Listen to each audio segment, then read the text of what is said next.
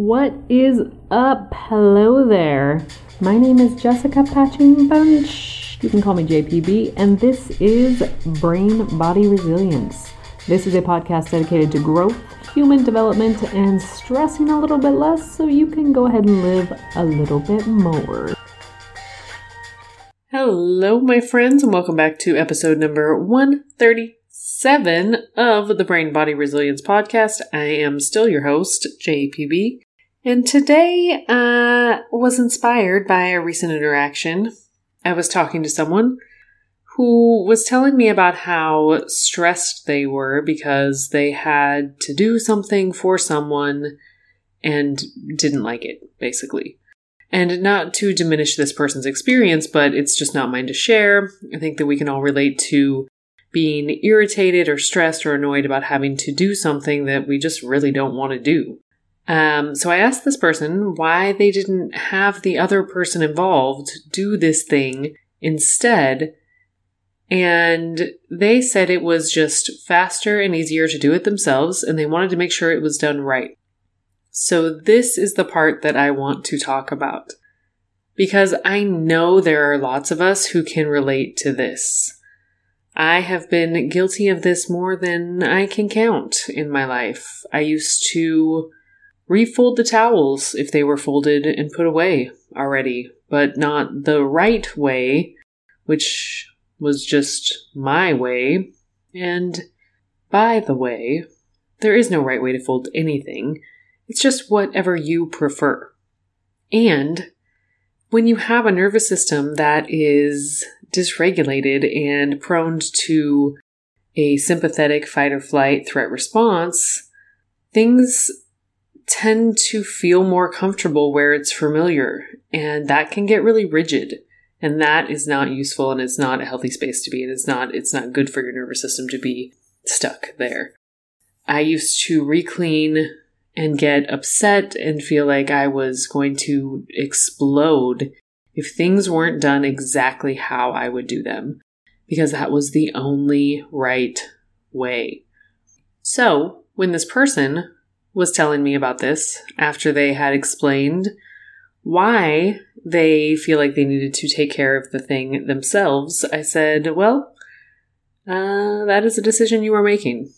And it is that simple. And we hate it. And I'm pretty sure I got that, it's that simple and we hate it, from James Olivia, who happens to be the first guest episode that I have done back in, I think that one was February. I'll link it in the show notes. But if you have not listened to that, go check that out. That conversation was incredible. There's so much good stuff in there. So anyways, you hate it. I hate it. It is that simple. It is a decision.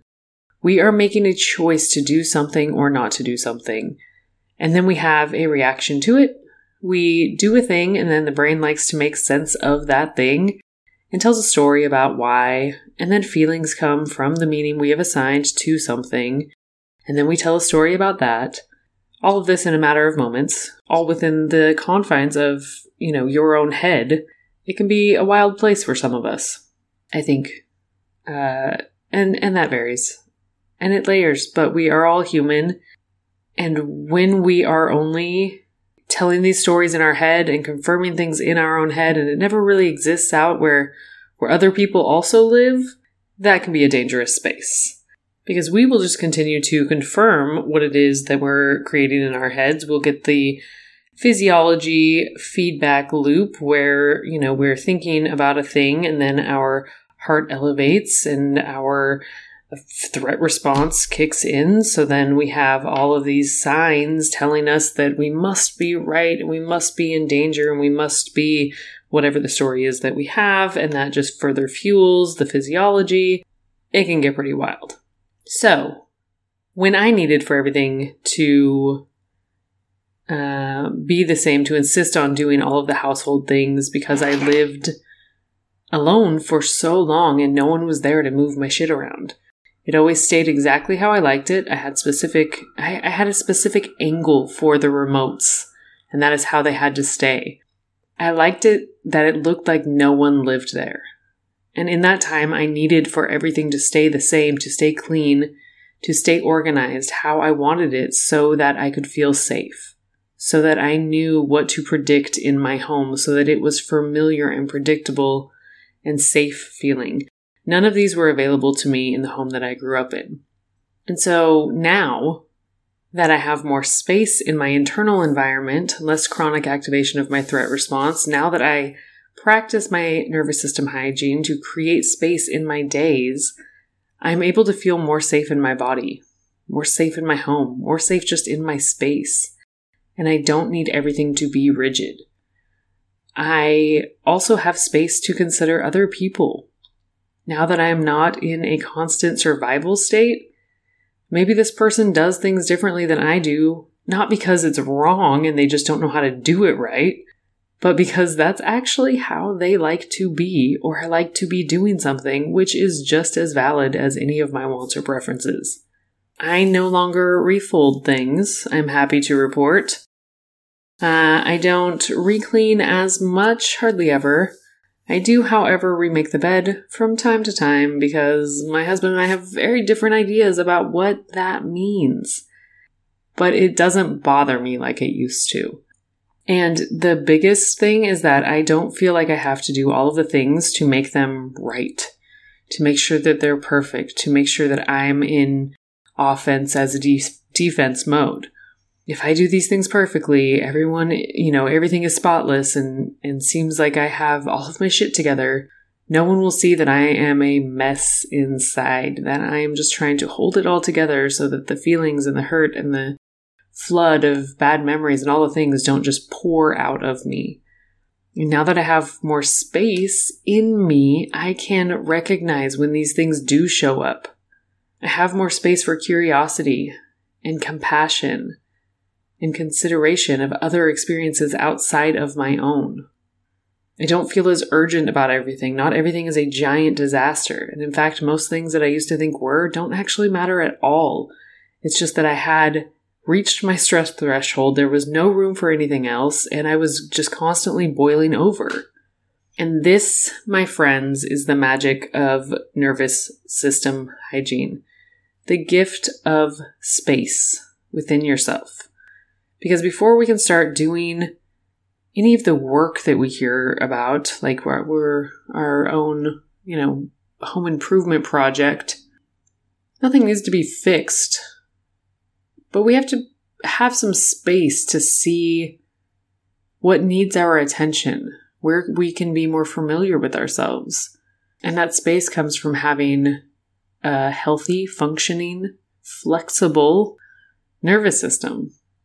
So again, this is the magic of nervous system hygiene. The gift of space.